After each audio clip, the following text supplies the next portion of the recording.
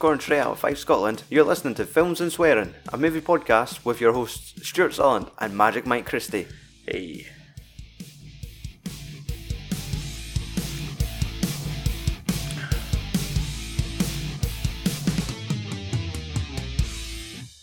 Welcome to episode 197, second part of our Michael Shannon September season. Today we will be covering Midnight Special and The Shape of Water. Yep. A little bit of a double review. Now, since we're going to be doing two films, we may as well just get right into it. Yeah. Let's not play around. I'll start since my film came out first. Yeah. Midnight Special, written and directed by Jeff Nichols. He is the director of films such as Mud, with Matthew McConaughey. and Take Shelter. Yeah. Another Michael Shannon, and I think it was Jessica Chastain. Yeah, I read the cast for that. So the film stars Michael Shannon as Roy, Joel Egerton as Lucas, Kirsten Dunst as Sarah, Adam Driver as Paul Sevier, Jaden Lieberherr as Alton.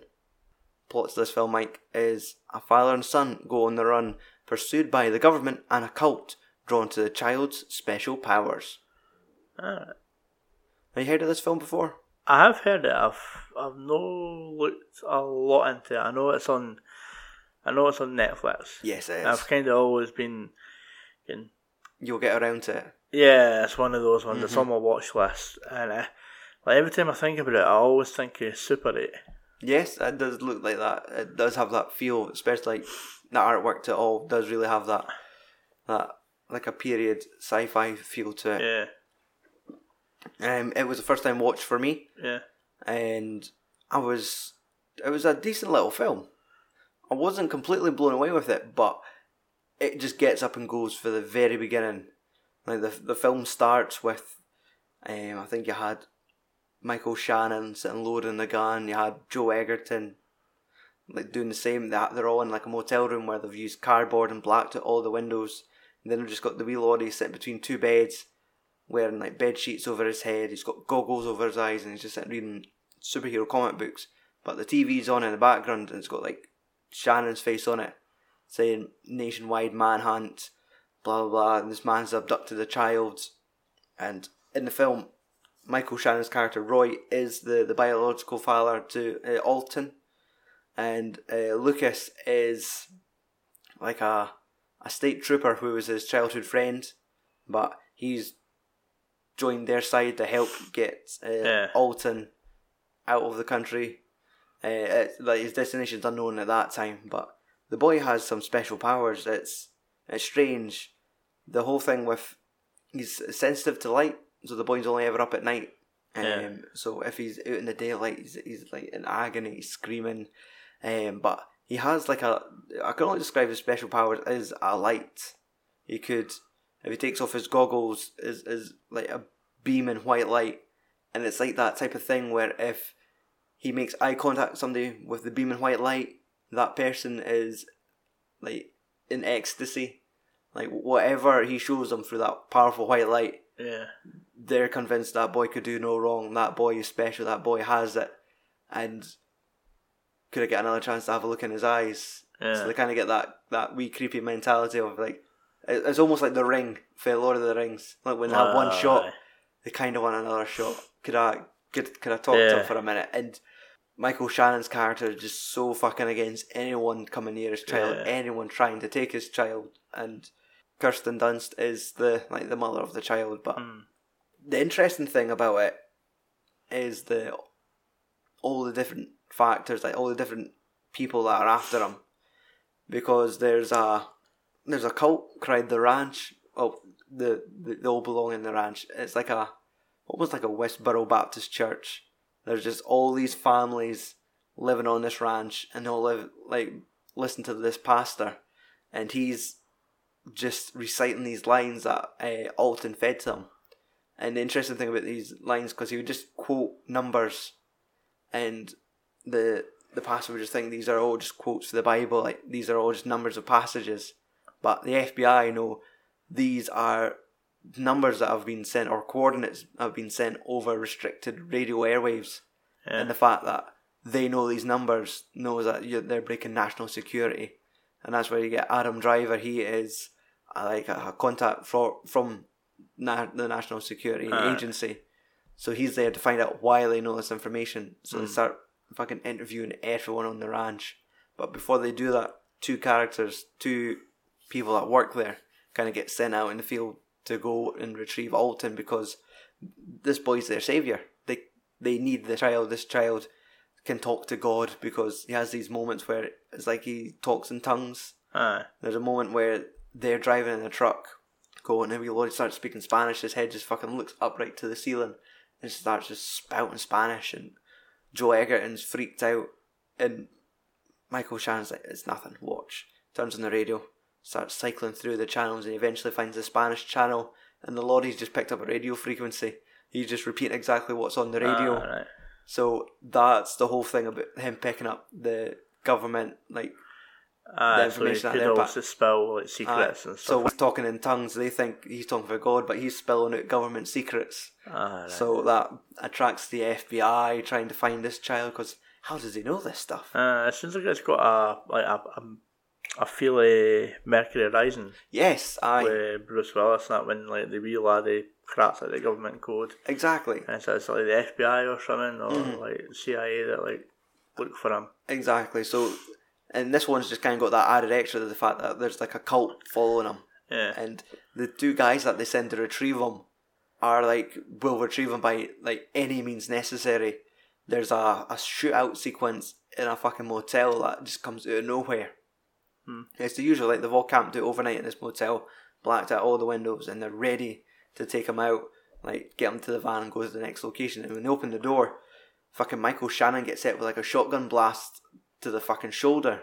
But what you learn is they're prepared. They're all wearing like bulletproof, like Kevlar vests and bulletproof vests. So they think, because at first I thought, holy shit, they've just killed him. But the folk for this church are just wielding pump action shotguns and are just fucking just bang, bang, bang. The door shut, bang. That door's unlocked. You could have just opened it, pal. You didn't need to use the shotgun. Yeah. So they'll go, and it's like as soon as they finish with the shotguns, they're out with cable ties, and all these fucking cable ties. Like, you to the railing, you to the floor. Kirsten Dunst gets fucking caught up on the it's like a hand railing in a shower. So they fucking tie her to that, and they just fucking grab the boy, and you're just... It's one of those things that I was watching the film, and I was getting tired. I had like a wee coffee just to kind of stay on edge, but I was that relaxed, and then for them just to kind of come out of nowhere, I was like, holy fuck! I just wakes you up. It's like, Jesus Christ, because it was just out of nowhere that they just fucking showed up, fucking dismantled everybody, and took the boy, and you're just like, fucking hell. And you're just thinking, obviously... Michael Shannon is like trying to rip railings out the fucking concrete. He's that fucking angry. He's like ready to Hulk out and get his boy back.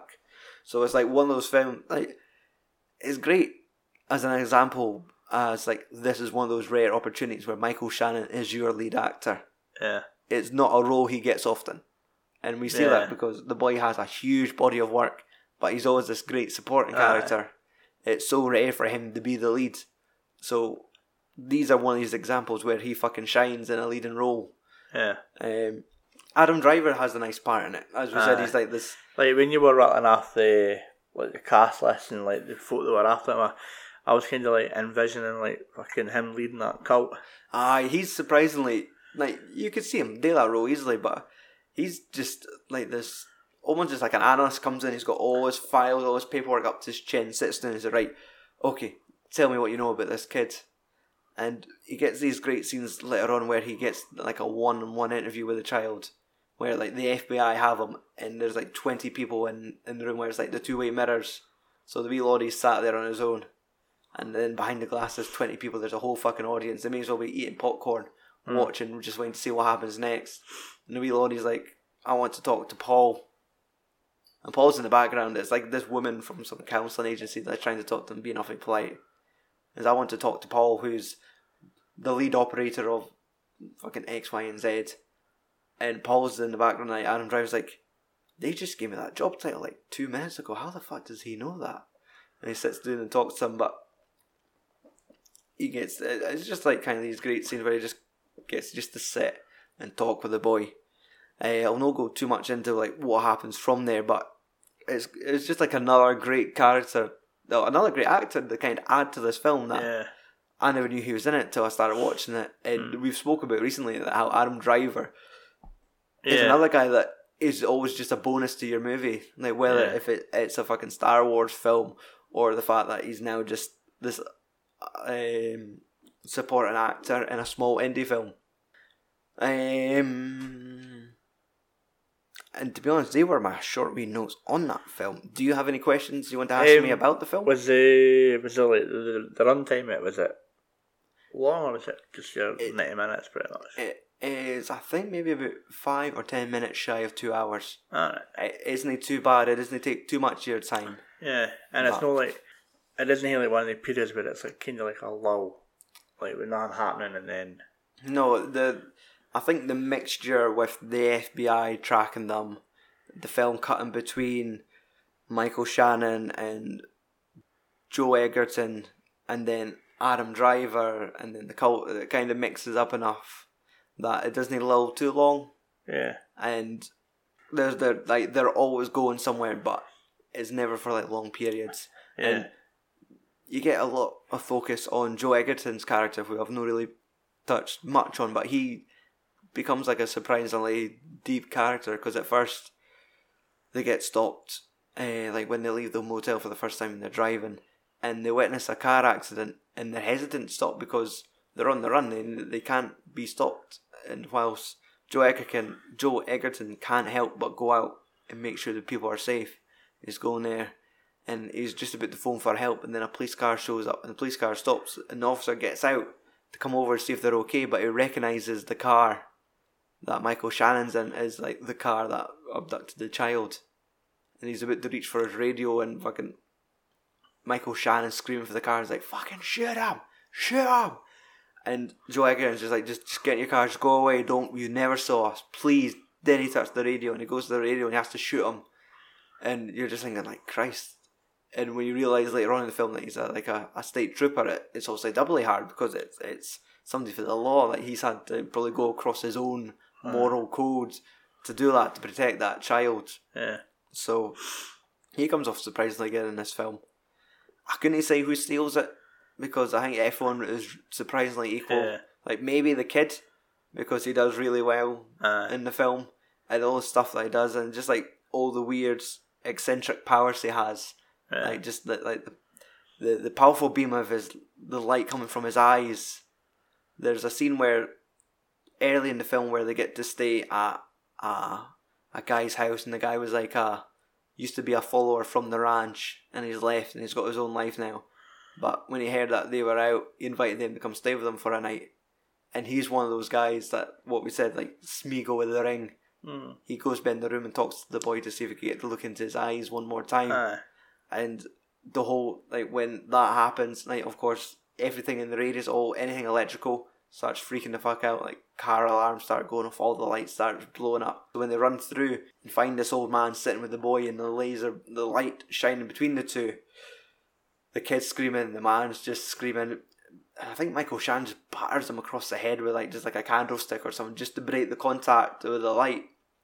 But when the contact's made, the man moves and the boy's light shines and it hits the wall, and it just fucking tears the wall off the house. It literally rips the ceiling out of the room. Like that, the power of the energy coming from the boy.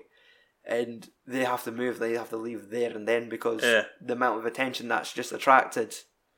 And when the old ranch members catch up with this old guy and have a look, and it's just like the room's so well lit just because there's no fucking ceiling and it's daytime now, and they're like, like why did you not tell us that he was here? And he was like, I just and you could just see them like loading the gun as they're sitting quietly talking to him, just because you can't even talk about this now.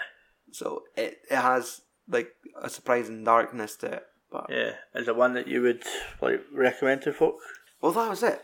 Initially, I recommended it to my mum and dad because they're always texting me, like, tell me what a good film on Netflix is, because they've got to that point now where they feel they've watched all the good stuff.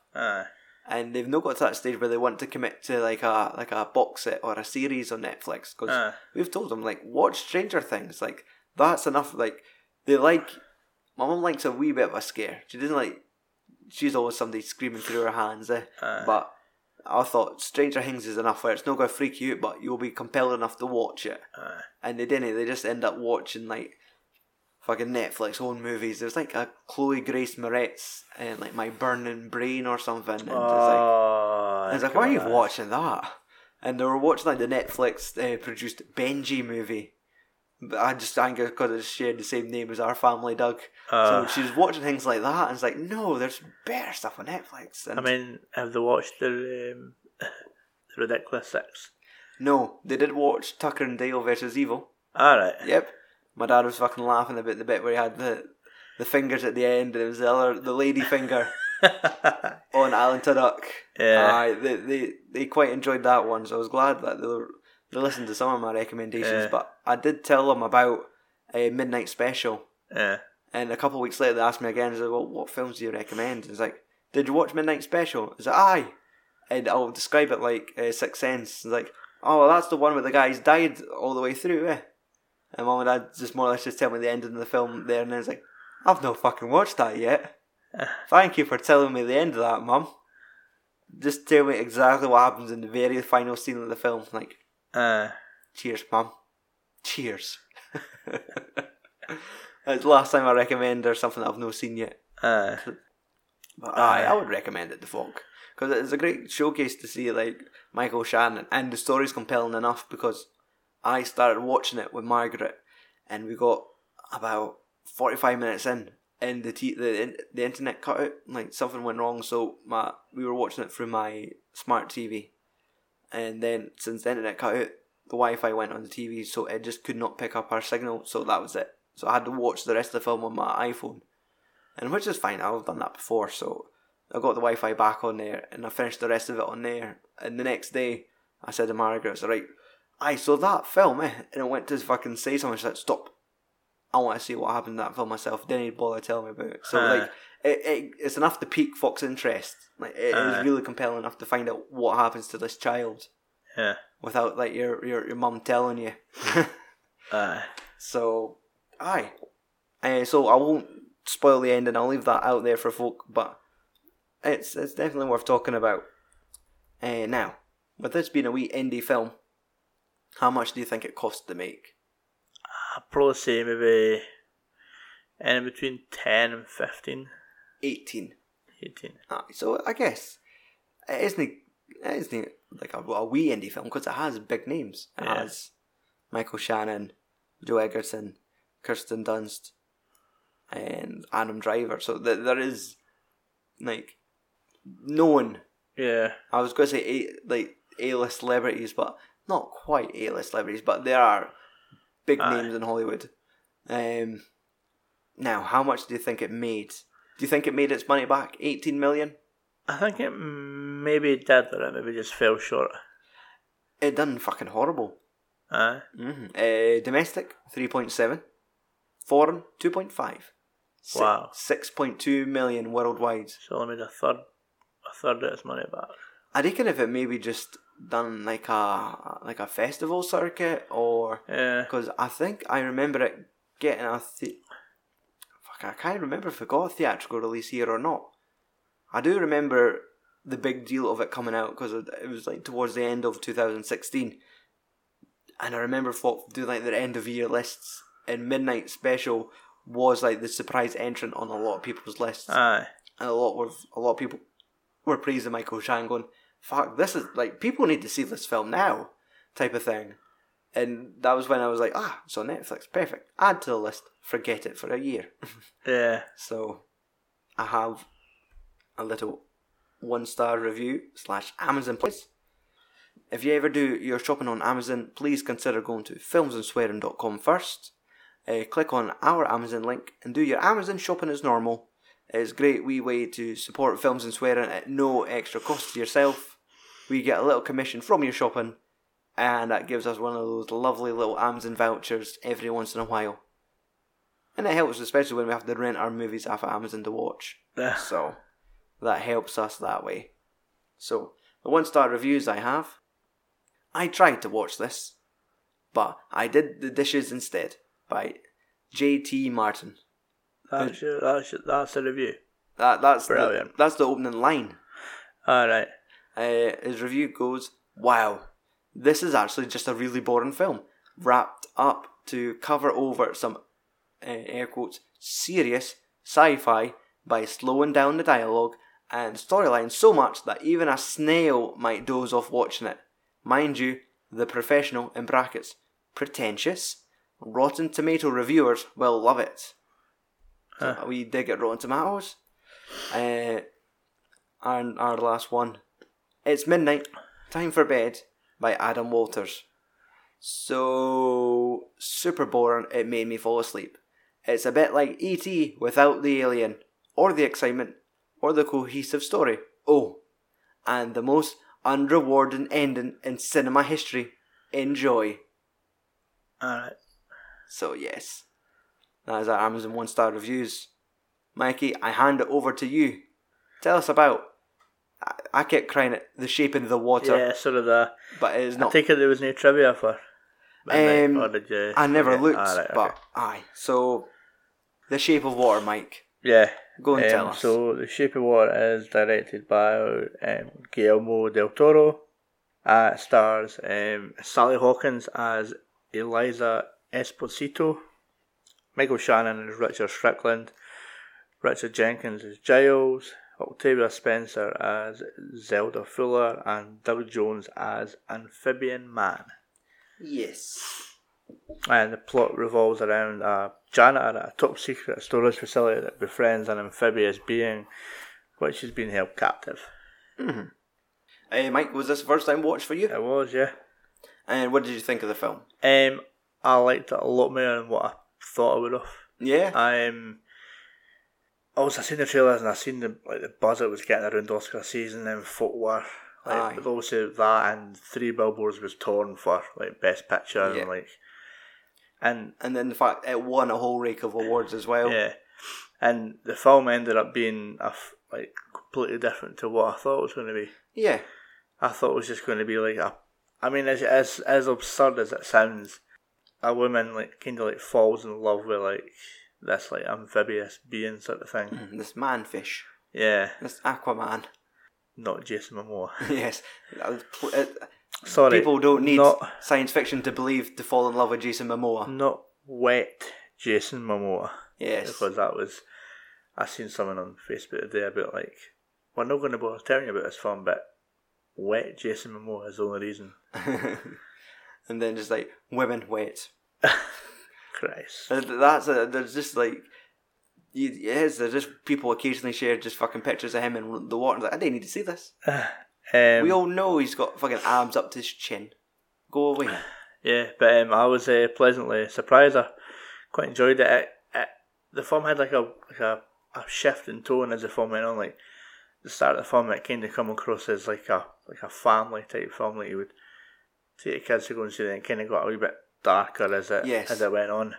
Although it would be one of those films where if you watched it with your family, it would be slightly embarrassing. In the opening sequence where she decides to rub one out in the bath. Yeah. I remember when I was starting watching the film with Margaret, I don't think I was paying attention, I was doing something, then I just seen her setting an egg timer, and was she just sitting under a bath tap or sitting with a shower She was head? sitting in the bath. And I was just the bath was filled up. And I just turned my head around and go, what the hell is she doing? What? Is this The Shape of Water? Just frantic masturbation in bathtubs? What is going on here? I know, it was quite obscure. It was surprisingly... I wasn't expecting it, yes. to be honest. It's that's the mum from Paddington Bear. What is she doing? Where's Mr. Brown? Marmalade. Marmalade. Is that the safe word? I'm going to... Is that the word that you're going to Is that the word that you're going to use in the bedroom to stop yourself? Oh. Oh no. No. Oh Jesus. Sorry, my words like my curd. Curds and whey. But I quite enjoyed it. Mm-hmm. I think I might possibly go and actually buy it. Cool. Okay.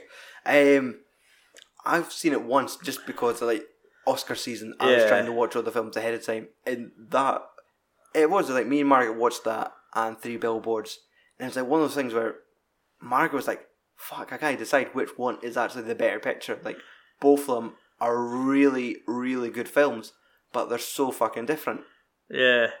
So it's interesting. And I mean, I'm kind of surprised because, like, although like Three Billboards was like perfect for it because it's like serious, dramatic fucking dark story take and all that. Yeah. Whereas this one's like it's almost like a.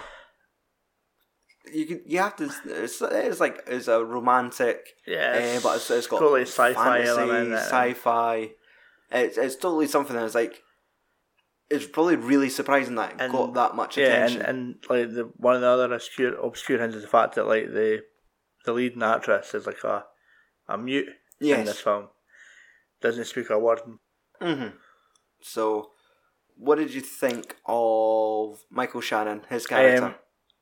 I genuinely enjoyed his performance in this film. I thought he was fucking brilliant. I thought he was really good. It's one of those roles where like he would be fucking perfect for that role. Yeah.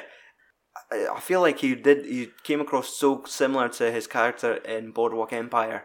And when I watched it, like that was how his character was like in that film. He was so fucking serious, and like when he was determined to do something, like that was his fucking goal. Yeah. But I love how they fleshed his character out a bit. Like you got to see a little bit of his home life. Yeah. And even he got a little bit of action in this film. I know. But would like try to like mute her with his like mangled fingers. Aye, but I always just remember the shot where she rewards him with one tit. Yeah. She just takes one tit out for him. Like there you it's go. Like smiling his wife, he's like marmalade. It's like custard. No, custard was last week's one. But I thought he fucking shined in this film. Like. Aye. What about the fucking shiny car he gets? Aye. That was a nice wee thing where he gets talked, because he gets talked into it by the salesman, doesn't he? Yeah. It's like he decides to treat himself. Yeah, see that it's like the best car like you'll ever buy. Aye. And I love how like you get that, and then it's later on when they make their fucking escape. And do they know absolute fucking trash his car? Like, tear it up, and you're just thinking, oh, the wrong person to date to. He might have let you away, but no, after you fucking trashed his car. Yeah. I actually quite enjoyed Richard Jenkins' role as Giles. Aye. I've seen a lot of the films he's in, and I think he's actually like one of the actors that does make films like a wee bit better as well. Totally. I felt the same last night. This week when I rewatched one of his recent films that we've spoke about. Like he plays a supporting role in that one, Bone Tomahawk. Aye. And I just like, fuck, he's brilliant in this. I hope he doesn't die in it. And then he just remembers like he's the fucking dad for Step Brothers as well. Aye. I'm trying what other shit he was in. But he was in Cabin in the Woods as well. He was one of the folk the guys that work in the facility thing. He is one of these fucking brilliant guys that show up in films. Yeah. Like. One of the like darker roles I remember him for. He was in the remake of that Let the Right One In. Oh aye, okay, the vampire one. Yeah. He played a bit more of a darker role in this one. But I thought he was generally quite good in this one. Because that's it. He was an artist, and was he out of the closet? Or you couldn't really tell because at first it was like a time period where. Because what was the time period? Like in the 60s. Yes. And it was like I couldn't really tell because like you had that scene where he took Eliza to the pie shop. Yes, like a wee diner. And to go like what as a chef it was just the most revolting looking fucking thing I've ever seen in my life. What was the pie again? Like key lime pie. I reckon if that's how they done it in the 60s, but it's not how they do it now. But it looked like jelly. Yes, I don't know. It just looked like fucking slime, like green jelly, like on with like a bit of sponge or something. Aye. And they're sitting eating it in the house, and she knows that enjoying it. And he's like, oh, I'll save it for later, and opens his fridge, and it's just filled with fucking plates of fucking key lime pie. because he's got a thing for like the boy that works there, the man that works there.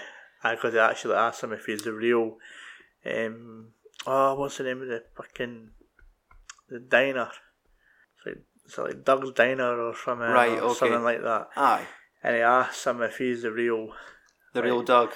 Yeah, and he's like, nah, and he's like, I'm actually for Ottawa. Aye, because he flirts with him, and then it fucking turns, like the guy turns on him quick, doesn't he? Yeah. Aye, it's like one of those moments where you kind of feel sorry for his character. Yeah, but like when he was eating the pie, they were sitting watching like the TV, and there was like a singer on it, and he was talking about saying that if he'd been like 18 again, he'd probably hear like a chance where and that. Aye. And he was kind of looking, and he was like doing like kind of like tap dancing with Eliza on the couch, and his leg crossed over at her leg, and then she pushed him off, and I thought, is he going to try and get in about her or no? Aye. Because she's deaf, she's not deaf, because she's a mute, she can't say no. It's like no one could hear her scream. Yeah. Aye. No, thankfully it doesn't get that dark. Yeah.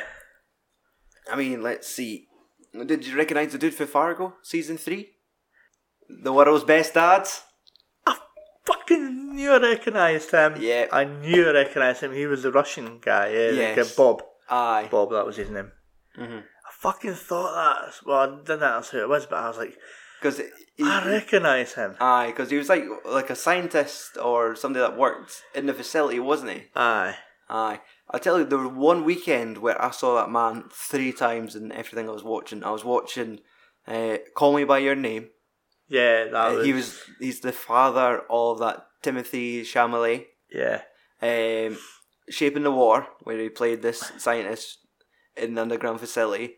And then we were watching season 3 of Fargo, and I was like, I recognise that boy. He's like, I've seen everything he's done this year. What the fuck is going on? Like, this boy's agent must be like fucking doing brilliant. This guy's in everything. I fucking thought I recognised him, and I never bothered looking him up. Aye, Michael Shannon's no forcing to drink a cup of piss though.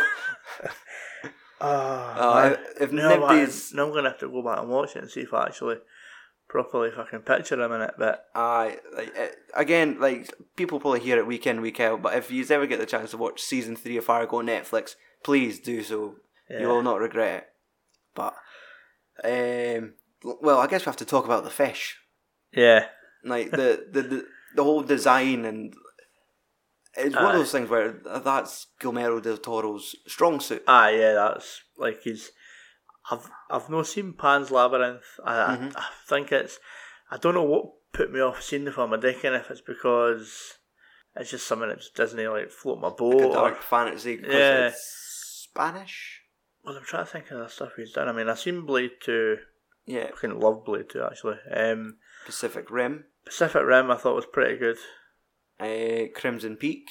I've still not seen that. I it was on Netflix as well. Surprisingly enjoyed it. I watched it on Now TV. As I've mentioned in that last week's episode, I had 3 days left on the store. It was going to fall off, and then the next day I got an email from Netflix saying, "Here's a movie you might like." Yeah. So it obviously just went from one service to another. Because it was is it that Jessica Chastain was Jessica in it as well? Chastain, Charlie Hunnam, Tom Hiddleston. There's more. There's a couple more. Ron Perlman in that? I don't think so. Obviously Hellboy as well. Of course, he done those. But Crimson Peak was like a dark gothic tale, and that was one of the big surprise announcements for Arrow last week. Was they're doing a special edition of it, and it's so weird for them to do it to like a modern film. Yeah, I kind of feel that I shouldn't buy it because I've not seen the film. Yes, but then I'm thinking like commit the stuff where it does look pretty good. I know they have done a good service, and when you look at the comments, obviously like this film doesn't deserve this. Yeah, but I would definitely Haley watch it first.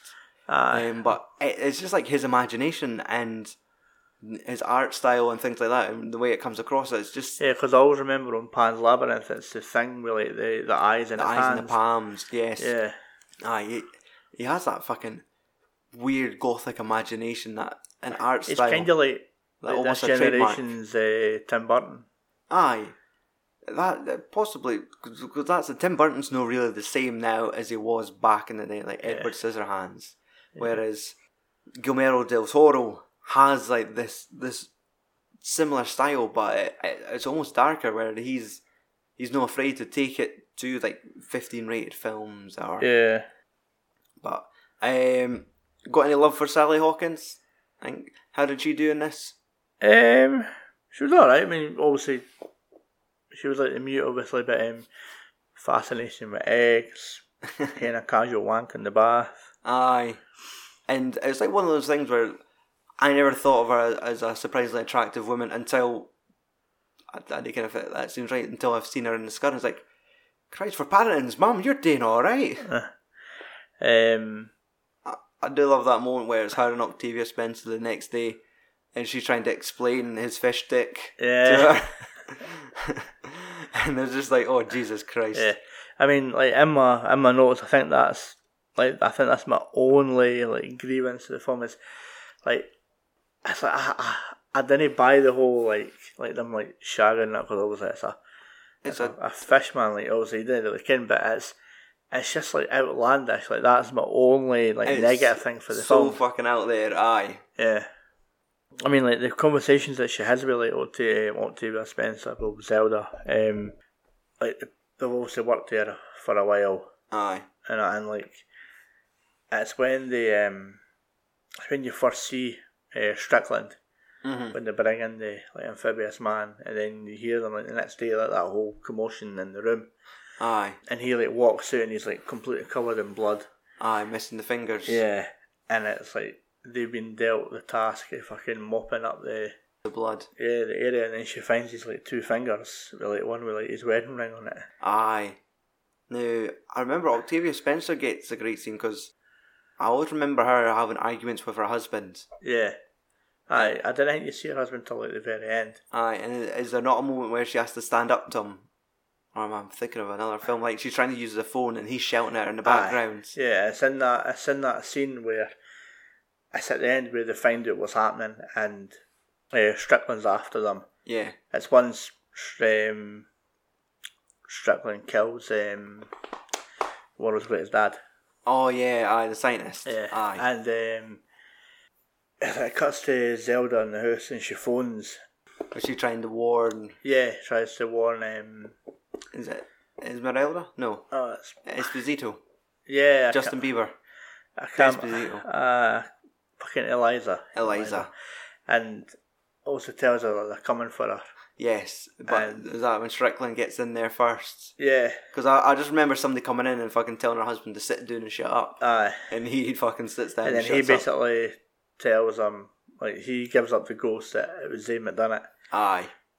And so I assume she's kind of like, it's like, oh, like you've said nothing for 10 years and now you want to talk.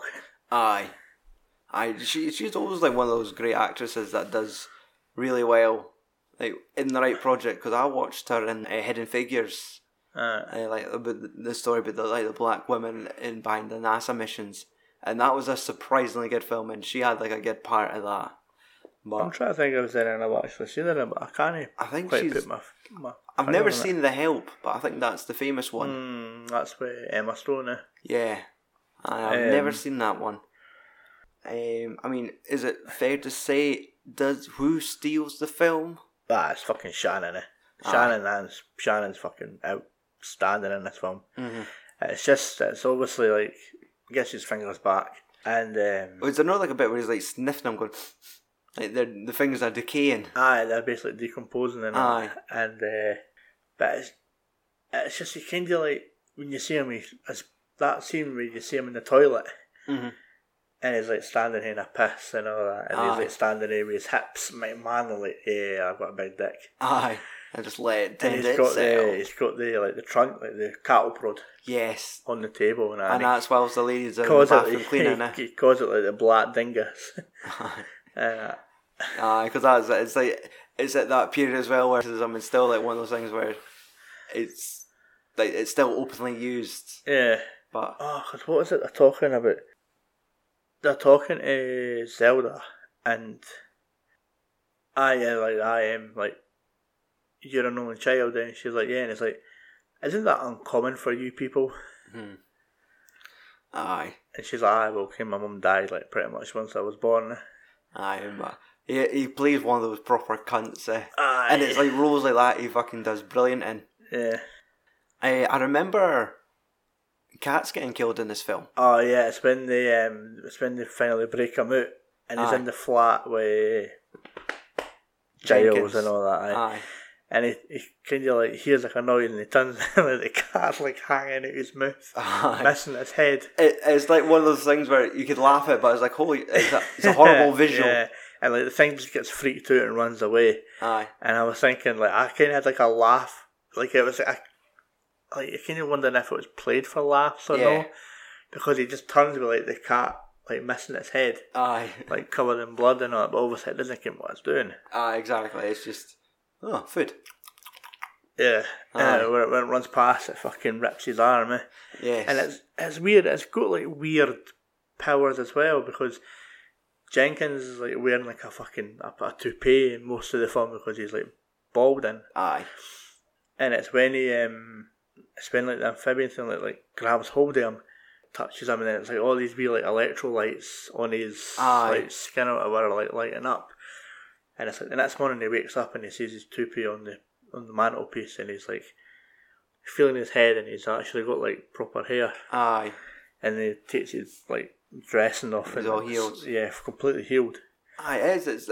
It's funny. It's like one of those little feel good films where like it is like a pleasant watch, because when you're watching it, I think some people are probably put off watching it because it's a woman and a fish. Yeah. But there is such a great story around it. Yeah, I think the whole like the Russian side with all the like the Russian spies and all that, and that's a wee bit an interesting like scenario as well. That all kind of comes to like a big climax at the end, does it? On like a dock or because when they go and visit, what's his name, Bob. Yes. And he offers him like this butter cake or whatever, and he sees the guns and he thinks he's going to be getting killed. So when he's like cutting the cake, he puts like the cake knife behind his hat, like behind his back, and he's just kind of waiting. But then, because they're waiting to like extract him, because I think they're actually looking for the fish as well. But and then you're right, it does like come to a standstill at the end, because when they first meet him, they use the code word. Can't remember what the code word was. Marmalade. Yes, marmalade, lemon curd, jam. Marmite, yes. But yeah, and then he just like shoots him, and then just as he's ready to get gunned down, Shannon comes out naked and like, plugs the two of them. Aye. And then it's like the guy's like shot in the face, and Shannon fucking reaches in and sticks his fingers through the bullet hole in his face and like fucking drags him along by the face. Fucking hell. And like you're saying, like he plays the role with a dick so well. Yeah. Pretty sure I had never won anything for cinematography because it was Blade Runner that got that. Yes. But the cinematography in it was really well done. What about the score? Because I remember the score I got an Academy Award for that as well. The score, it's quite like majestic in a way. It's like a piano. And aye. It does. It has like it sounds like it's appropriate for the time period. Yeah. And it has like an eerie quality to it where it's almost like that Guillermo del Toro flavour, but it also, I reckon if it's just the marketing campaigns, the way it was filmed, and like maybe like the colour tones, like the light, it just colour tones is probably the best way to say it, but it reminded me of BioShock. Sorry, did I just take that away from you? Like the top note. Oh yes, the opening reminds me of BioShock. Aye, just like the whole underwater thing. Exactly. Totally has that vibe to it where you just think, I know who I want to direct the BioShock film now. Yeah. As well, also you get that whole like, because also the flat that ends above a cinema. Yes. And it's that like outrageous scene where she decides to like, fuck it, I'm gonna fuck this fish. Yeah, but I wanna fuck him in a room full of water. Aye, let's just tuck a towel against the door. As if a towel was going to do anything. And it's the old guy that's downstairs in the film that's sleeping, where he's like face up in the water, drips into his mouth, and he kind of like chokes a wee bit. Yeah. And then all of a sudden you see the owner of the cinema like rapping on the door. Aye. And then it was just like one of those fantasy romantic things where it just like where it's almost like a dream sequence, but they're actually doing it. They just fucking absolute. Because does the ceiling fall through, or no? They open the door. And Jenkins opens the door and it just like floods through. Aye, because he's like, it's just a burst pipe. But then he walks through the room, and like the water's absolutely strewn out everywhere. Yeah. Aye, it is. You could bits like that. You could say that look proper daft out of context. Yeah, but so is that we have to obviously we've spoken about it lightly already. But did the film deserve the amount of attention that it got during the awards season? Do you think it deserves all the awards that it was given? I find it strange for it to get like that best much film, notice. Aye, best film, and maybe best director as well, because it kind of like for me it's not a film that I would have can put as his best film. Well, not even that, but a film like with the type of like this type of story it's telling. You wouldn't expect that to be an Oscar. Aye, that's what I was saying. Like I was expecting, like say your, like Call Me by Your Name, and the more artier, sophisticated choice. Aye, and what is that? I'm chuffed for him to get all that, because that's a nice career moment for him, because there's actors and directors that it felt like it was overdue, like when you had like Martin Scorsese and Leonardo DiCaprio, like their Oscars were so overdue, and then by the time they got them, it was like they should have got it years ago. Because I think when Scorsese got Best Director, Departed got Best Film the same night. Aye, and I think that might have been. I think that didn't happen until there and then, like this year. But I could be wrong though. And there's Guillermo del Toro gotten it now, so that's brilliant for him, because I was going to say now the pressure's off, but now he's probably being flooded with offers, because as we said, like Pinocchio's on his desk, so that's probably Disney are reaching out with like, we want another live action remake. Just don't have sex with Pinocchio, please. Geppetto, we're watching you. Yes, get your hands off that wooden boy. But I was reasonably happy with the film. Like, what do you think the budget for this one is? 65. Wow, the budget for this one was $20 million. I'll shut my pass. 20 million. I'll get my coats. Pick up my jar of marmalade in the morning. Do you reckon it made its money back? Yes. Aye. Spades. However, like I feel that it probably made the right amount. I wouldn't have thought it would have made any more than that, but domestically it took 63.8 million, and foreign market was 131.3, so it was 194. Decent overall. So aye, that's what almost at the 200 mark. Yeah, aye. And I mean, I think that's maybe. I was going to say that's maybe Del Toro's most expensive film, but it's not him. Pacific Rim's well into yes, aye. Maybe even like Hellboy and stuff. Ah, definitely. Trivia: the interior theatre scenes was filmed at the Elgin Theatre in Toronto. Oh right, okay. Which was the same theatre that it premiered at the Toronto International Film Festival. Right. There was a second there. So folk were watching it like in the theatre that it was filmed in. Amazing. Because it was filmed entirely in Canada. Aye. Ah. Which is why the guy says it was for Ottawa. Right. Okay. We've spooked the cats. Aye. There was honestly a moment where I thought you were going to say it was the same theatre as Last Action Hero. I was about to fall off my seat. I was like, no, the old rickety theatre that the boy goes to. Shape in the Water became the first film to win Best Picture in the category for science fiction. Right, I guess, aye. Because that's it is. Well, there's nothing else to compare it to. Because that's what I mean. Usually it's like your RA, like the artist biography, true story sort of stuff. It's usually pretty obvious. Or even animated for like The Lion King and stuff. Aye, yeah. So for that to get, I guess that was a big one, because obviously there's now that new category they announced for the Oscars. Aye. Popular film. Yeah, I think that's going to ruin the fucking Oscars. Like, I know, it's just going to be like, here's your chance I to bet nominate Marvel. I bet the folk that have made the Meg were like, come on. Aye. Most popular Sharknado riff-off. And it's like, what? The design of the creature was heavily based on a creature for the Black Lagoon. Oh, right. I can see that. There was a part of the dialogue when Michael Shannon's character was talking about it, and he was talking about how we dragged it for the Amazon. Yeah. That was one of the locations in the creature for the Black Lagoon, was right. One of the Amazon rainforest and stuff. And it kind of looks a wee bit like it if you go back and watch like clips of like creature for the Black Lagoon. It's obviously clearly a man in a suit, obviously, but it's just. I like the comparison of. Was it similar to the creature?